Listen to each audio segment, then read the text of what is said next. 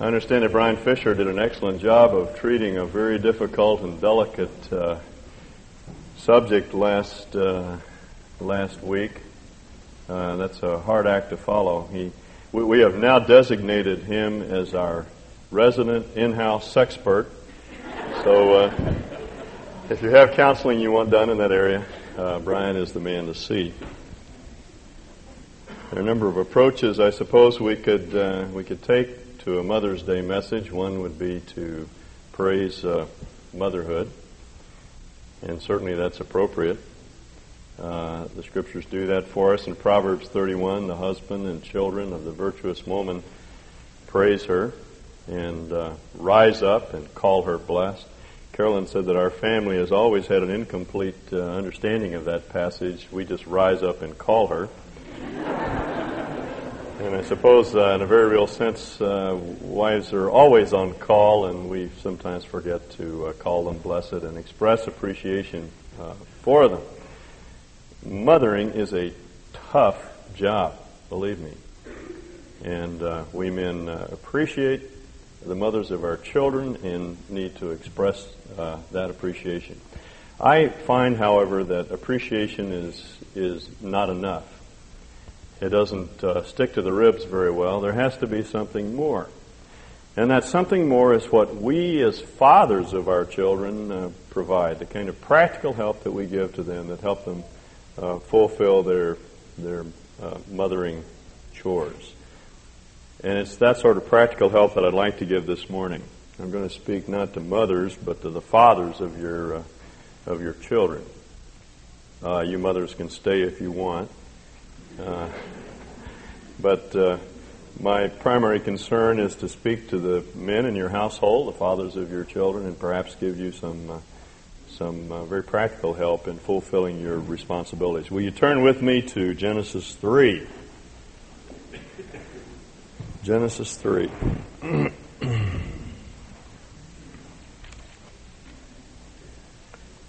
Theologians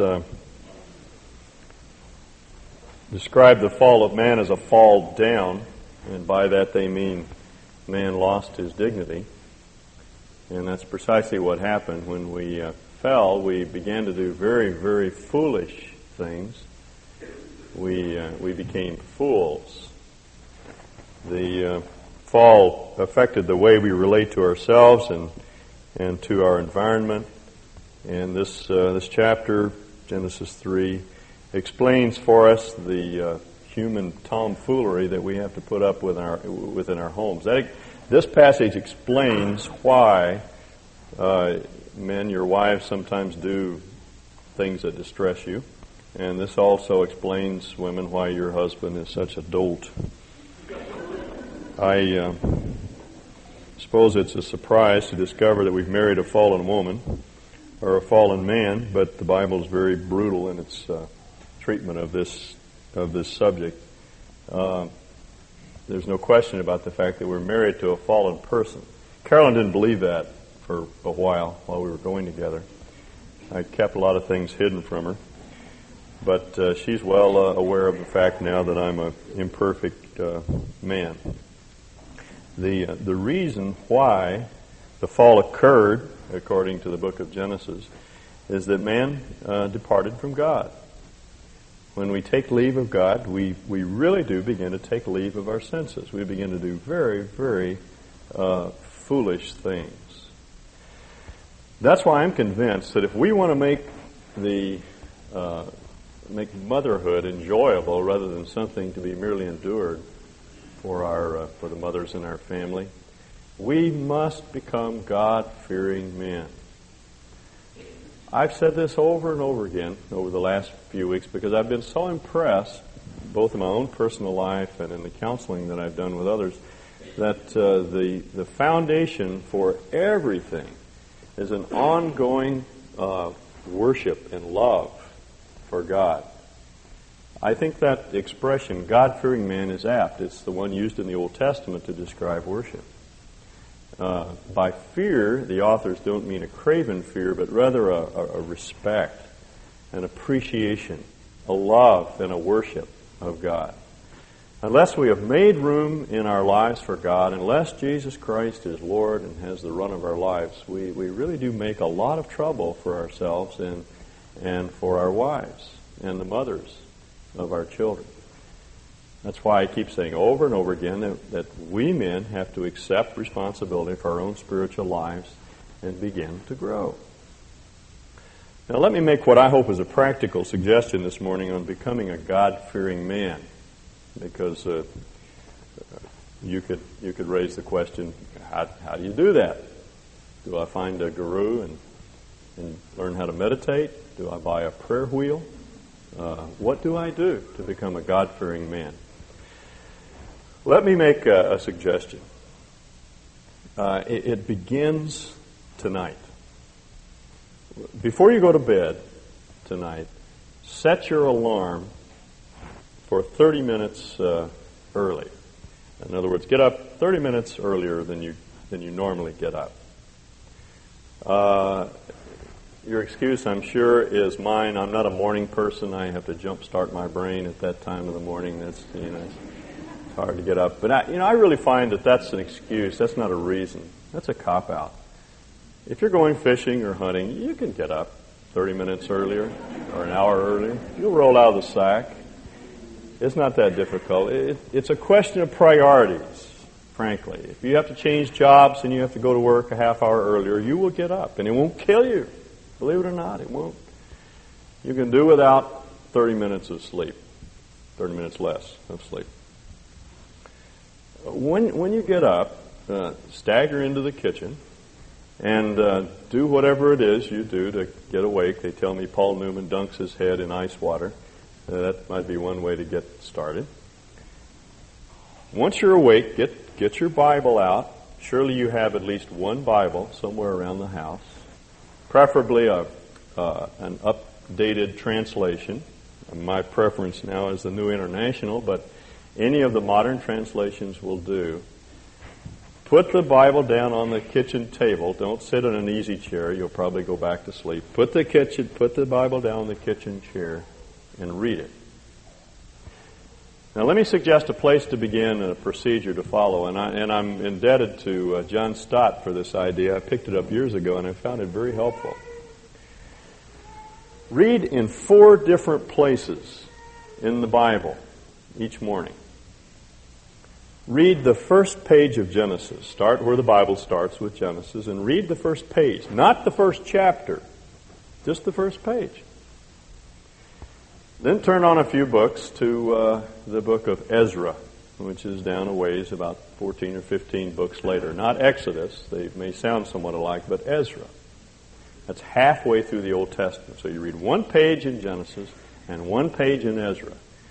Then read 1 page in Matthew. Start with Matthew 1, that's where the New Testament begins. 1 page in Matthew and 1 page in the book of Acts, which is halfway through the New Testament. So you're reading Genesis, Ezra, Matthew, and Acts. Now, if you follow that regimen for the next year, you will read through the Old Testament once, and you will read through the New Testament twice. It doesn't make any difference whether you're a Christian or not. Some of you men I know who are coming, who are investigating the Christian faith. You have not yet committed your lives to Christ. You're just not sure that you want to go that direction. May I encourage you to do the same thing. Begin to read the Bible. The Bible has what someone has called a super apologetic. It defends itself. It has a way of convincing you as you read. So just sit down and start to read. And as you read, you'll discover certain things about God, who He is and what He does, and your heart begins to express appreciation for Him. It's just very natural. That's what worship is, simply expressing thanks for who God is. And then as you read, you'll discover that there are certain things that you need to do in order to align your life with God. Now, there are foolish things that we do. If indeed we are truly fools, then Scripture has a way of showing us what's wise. And we need to begin to align our lives with what's true. Now, if you are Christians, Scripture tells us that when Christ died on the cross, He really did set our wills free. We can choose righteousness. We won't always do it, but we can choose righteousness. So choose to do what God says we must do as a man. James says that reading the Bible is like washing up for dinner. You go into the bathroom and you look in the mirror and you notice you've got a smudge on your nose. Well, the thing to do is not yawn and walk away, but to wipe the smudge off. Wash your face. That's what Scripture does. As you read the Bible, it begins to show us areas where our lives are dirty and where we don't reflect the truth found in Scripture. And we need to make some changes as a result. Now, if depending on how fast you read, you'll finish that process in about 10 or 15 minutes. It doesn't take long to read 4 pages in the Bible. Then you have 15 minutes left. What are you going to do with that? Pray. Prayer is simply communicating with God. Jesus said that we ought to call our Heavenly Father, Father, and ask Him for something. Now, don't ask Him for a Mercedes SL 450. That's not appropriate. Ask Him for character change. Ask Him to make you like the truth that you're reading in Scripture. It's prayer that translates truth into life. And then pray for your family. Pray that God will begin to change the character of others. You know, it's so much better to move people through God than try to move them directly. There are things that our children are doing. There are things that our mates are doing that trouble us. Well, we can ask God to change them in His own time and in His own way. Pray for the problems that you see arising in your children's lives, those sorts of things. And what will happen is that your wife will begin to trust you more because you will become more trustworthy. You see, our wives have us pegged. They know we're fools. They know that we're inclined to do things to our children that are destructive and disruptive. Men do expose their children to unwholesome influences. They do occasionally take them to dirty movies, and their attitudes sometimes are dead wrong. And the mothers of our children know that. They're not fools. That's why they get uneasy.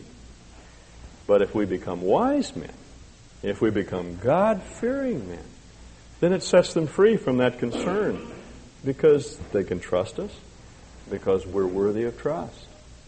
There is this line of authority established in Scripture, and we as men are not free to do as we please and run amok and impose our will on our families. We, as Paul puts it, we are free, but don't use your freedom to indulge the flesh. Rather, use your freedom to serve and to lead after Christ's example. So we're subject to Him, and then we can give responsible, wise leadership to our family. Now, let's look at Genesis 3. And I want to look just at verse 16. So I said all of this is backdrop to the fall. Genesis 3 simply explains why we're such fools. We are a fallen race. And the consequences of that fall are given in Genesis 3 to the woman. God said, I will greatly increase your pain in childbearing. With pain you will give birth to children. Your desire will be for your husband, and he will rule over you. This is preceded by the consequences of the fall, the statement of the consequences of the fall for the serpent back in verse 14. The Lord God said to the serpent, because you have done this, you're cursed above all the livestock and all the wild animals. You'll crawl on your belly and you'll eat dust all the days of your life. That's an ancient idiom, Near Eastern idiom for frustration. He would crawl in the dust. He's like the villain in a Western melodrama whom the hero defeats in the end, and he skulks off saying, curses foiled again. That's Satan's doom. He's always being frustrated and thwarted. And finally in verse 15 we're told he will bite the dust. I will put enmity between you and the woman and between your offspring, that is the offspring of the woman, the offspring of the serpent, and her offspring. The he refers to her offspring, will crush your head. You will bruise, literally, his heel. He will bruise your head. You will bruise his heel. It's a picture of someone stamping on the head of a serpent, dealing a lethal blow to the snake, but in so doing, injuring himself. A mortal blow, a lethal blow is struck on the serpent, but he inflicts terrible pain upon himself. This is what the theologians refer to as the proto-evangel, the first statement of the gospel. Here in this dark scene, when everything is falling down around Adam and Eve's ears, and everything looks bleak, God promises that the seed of the woman, some man who someday will be born, will deal out a lethal blow to the serpent and set them free. But in so doing, he'll cause great pain to himself. It's a foreshadowing of the cross, an intimation of the coming Redeemer. As C.S. Lewis says, there's now a rumor of hope.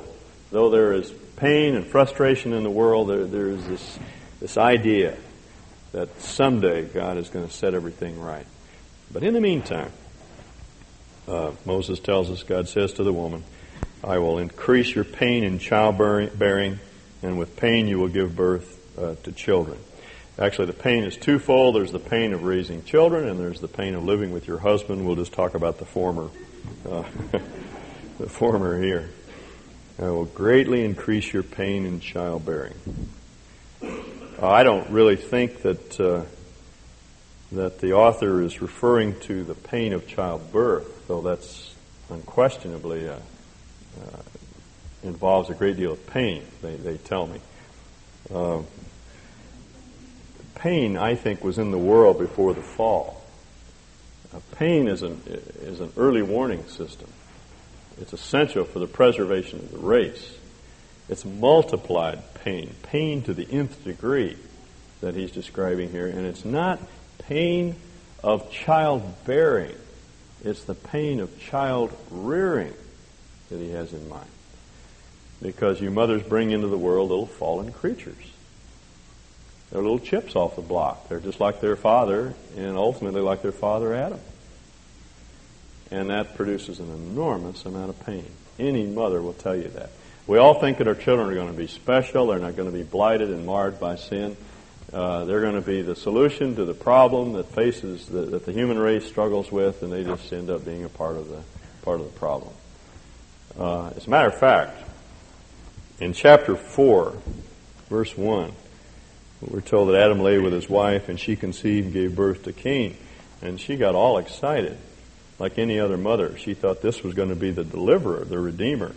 And she says, with the help of the Lord I have brought forth a man. Actually, the Hebrew phrase reads, I have brought forth, the verb brought forth is the Hebrew kayan, which is the name Cain, comes from that verb.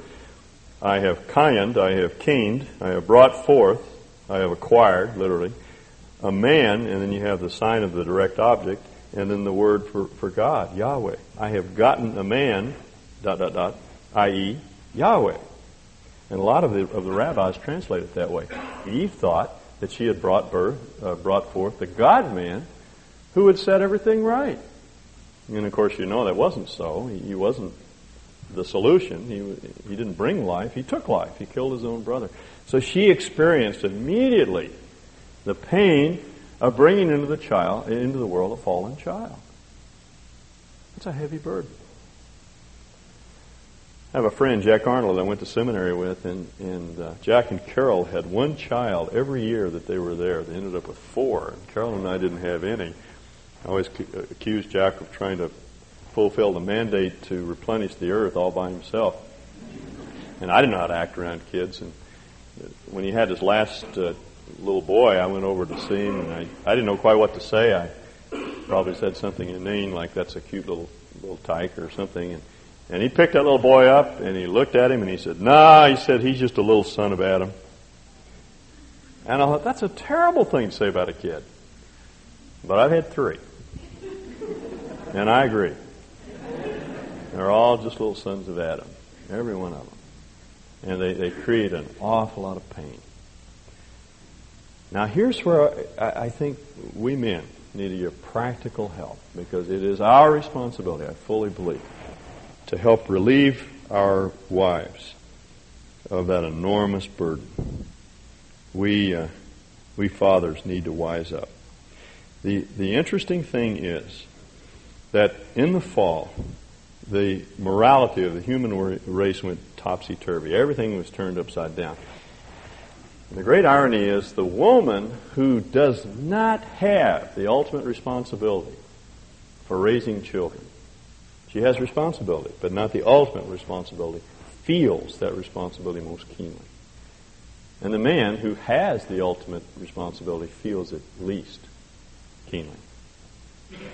Who is it that goes to the school to talk to the counselor when Johnny can't read or won't submit to authority?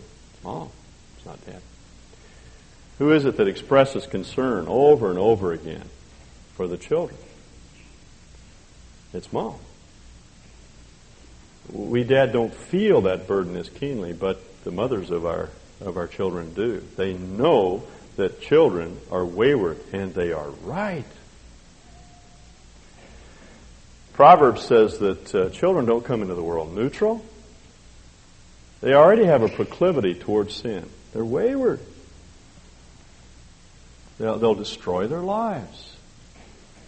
In fact, the Bible says, if they're not trained, the Bible says foolishness is bound up in the heart of a child. It's locked into the genetic structure. They're fools.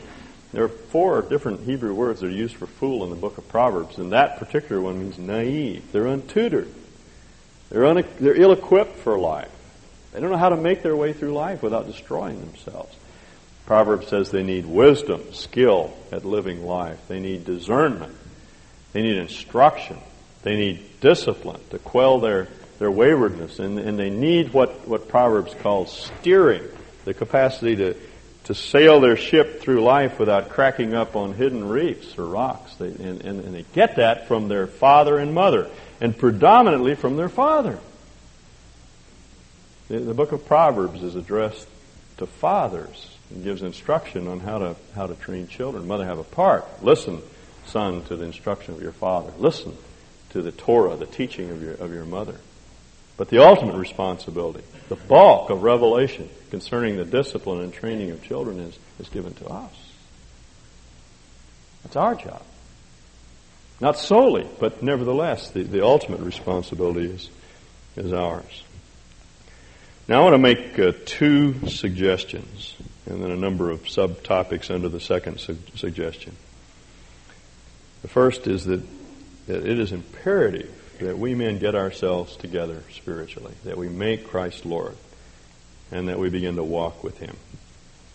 That's our salvation. Nothing will do more to relieve the mother of your children of that feeling that it all depends upon her than for us to get our act together spiritually and start walking with God. At least she doesn't have 2 sets of fools to be responsible for. There's a wise man in the house who can take care of her and the children. And then secondly, we must take charge of our homes.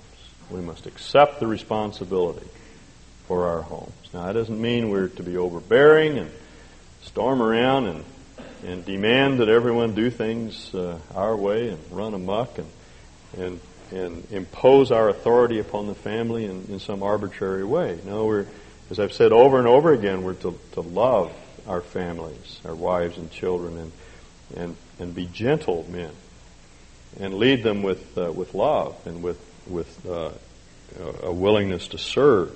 Nevertheless, we must take charge.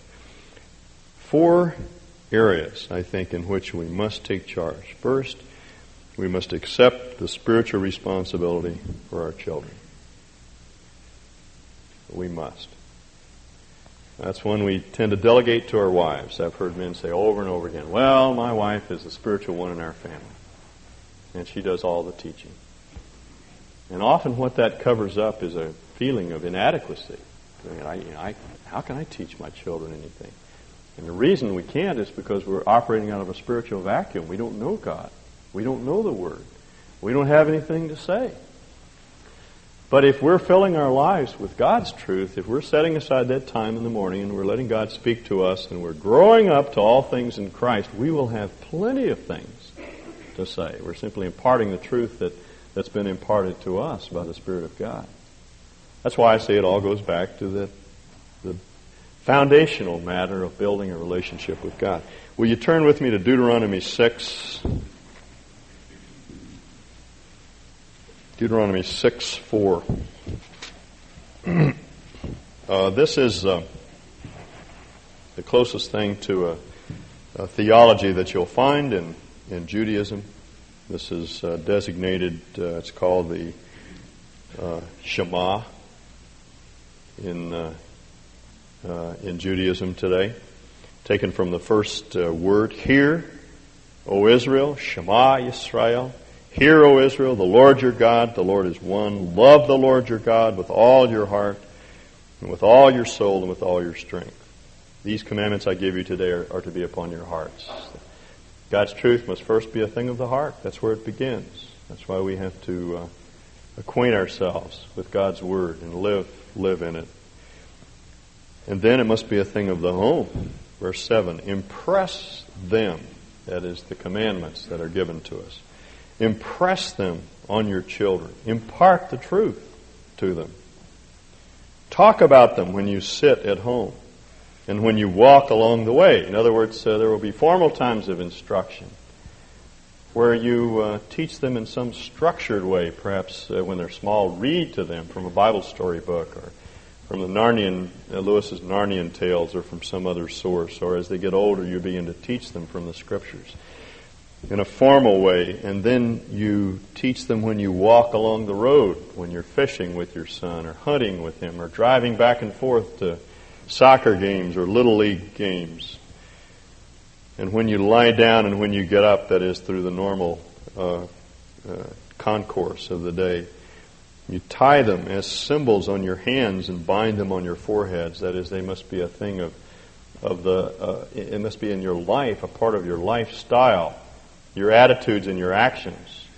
You tie them on your forehead so that they become, they're in your mind and they're an attitude to be lived out, and upon your hands so that your actions express the thoughts that are in your mind.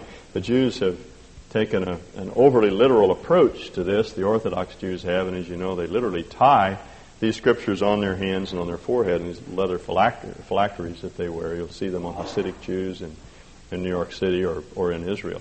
But that's not what the author has in mind. He's referring to the truth becoming a part of our life, being in our minds and on our hands.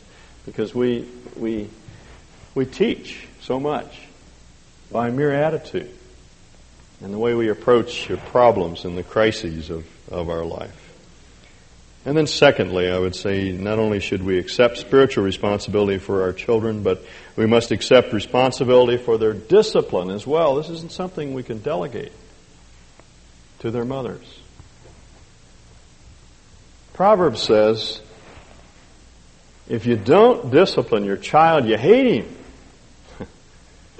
You're sending him out into life unprepared. He'll destroy himself. He'll blow his life away out there. You hate him if you don't discipline him. But if you love him, you'll be careful to instruct him.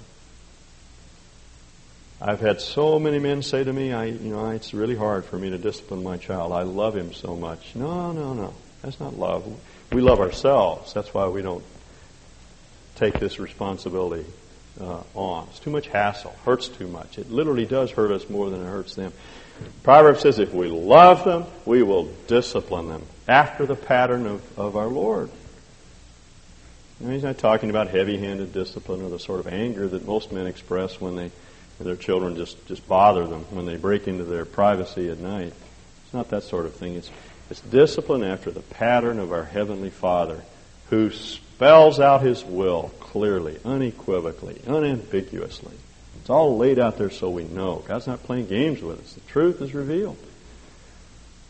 And then secondly, He reminds us over and over again of the truth. And then third, when we rebel, there are consequences that are built in to our disobedience. But after the discipline, He puts those big loving arms around us and He forgives us, and there's no separation, and we walk on in fellowship. That's the way we equip and train children for life. And if we as fathers accept that responsibility, it takes such a load off of their mothers. I think this is particularly true during the adolescent years.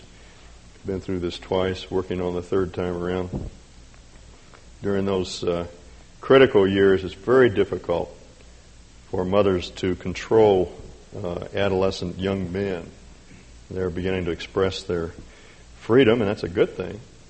No parent with any sense wants to make their children overly dependent upon them. They need to be set free, but they need to learn not to show disrespect, to honor their mothers. And here's where I think we men need to step in.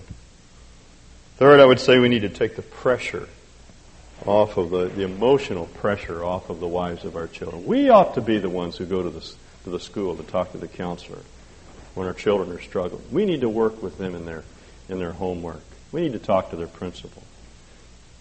To this day, I find it hard to talk to a principal. It evokes too many bad memories, but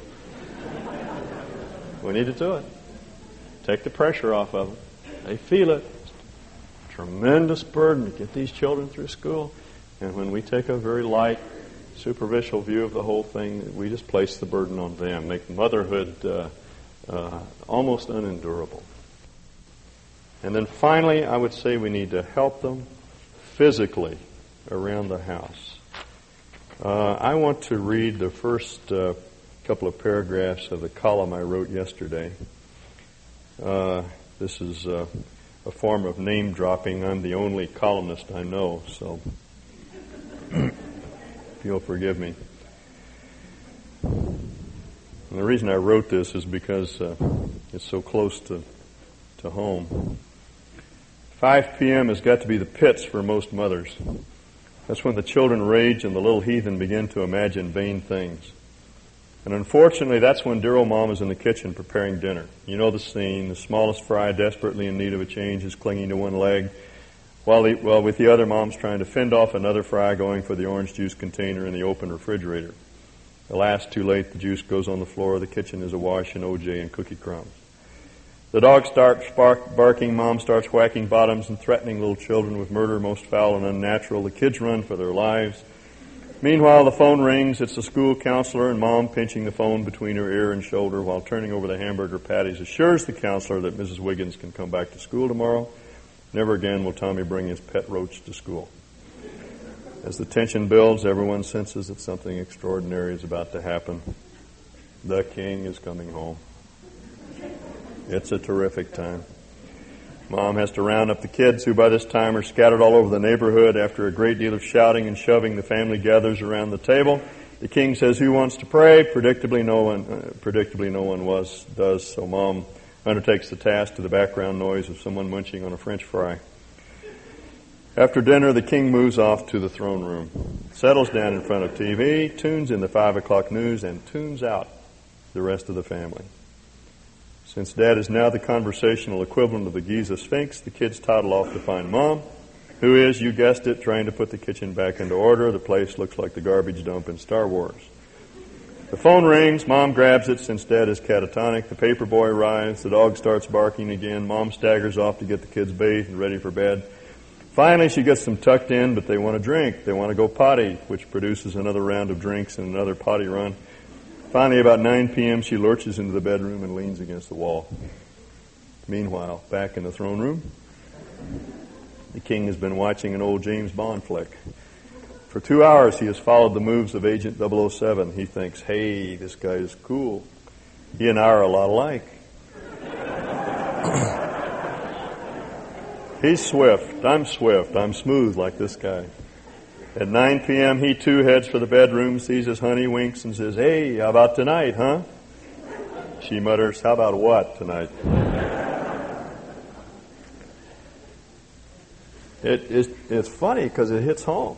You know, unfortunately, that's what we do to our wives.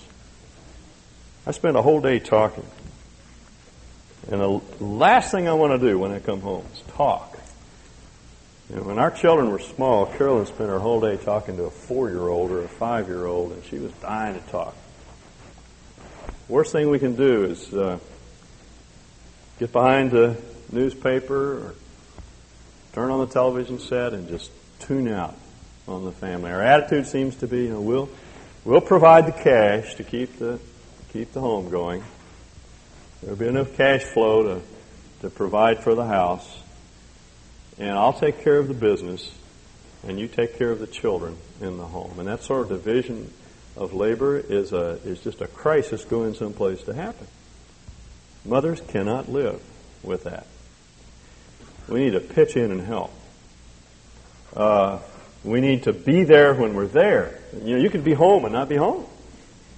I can come home and walk in the house and physically be present, but mentally be somewhere else. I'm just not available. And one trick I've learned, I don't always do it consistently, but when I do it right, it works. And then I've got a cutoff point here at an intersection on the way home, and I try to stop thinking about what I've been thinking about so I don't walk in the house like Joe Bifflesticks with a big cloud over his head.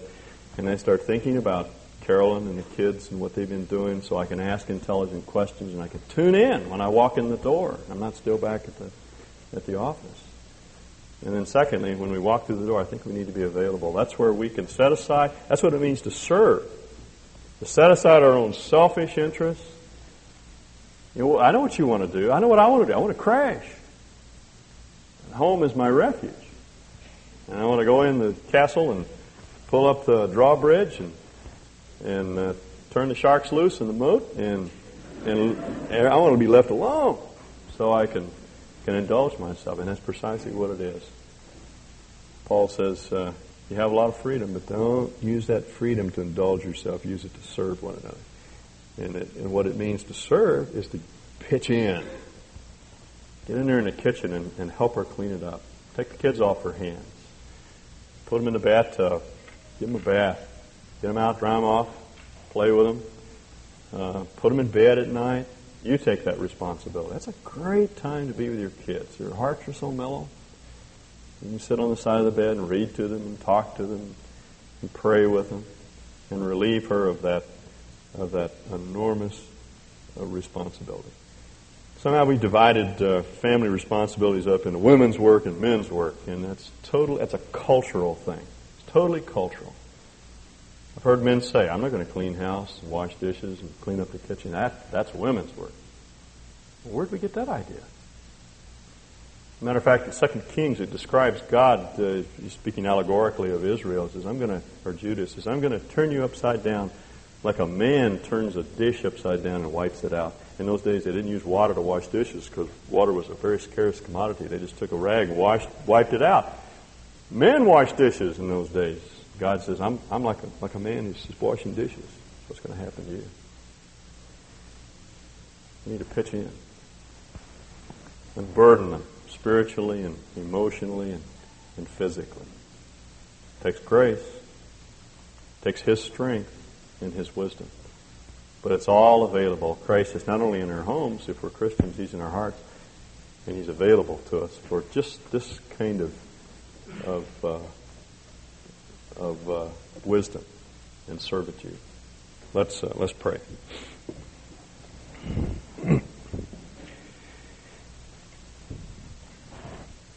Father, we turn from the Scriptures to our own lives and recognize how far short we fall from this standard. All of us. We need your forgiveness, which is always available to us. We need your strength that's adequate for anything, and again is there on tap and ready to be used. We want to trust you and believe you for these matters. We want to tune in to our families and the relationship and begin to give ourselves to the mothers of our children in very practical, meaningful ways. Forgive us, Lord, of merely thinking of ourselves. Help us to be servants and to follow your example as one who came not to be ministered unto, not to be served, but to serve. Thank you for the encouragement that comes from your word and from your indwelling presence. Thank you in Jesus' name. Amen. You're dismissed.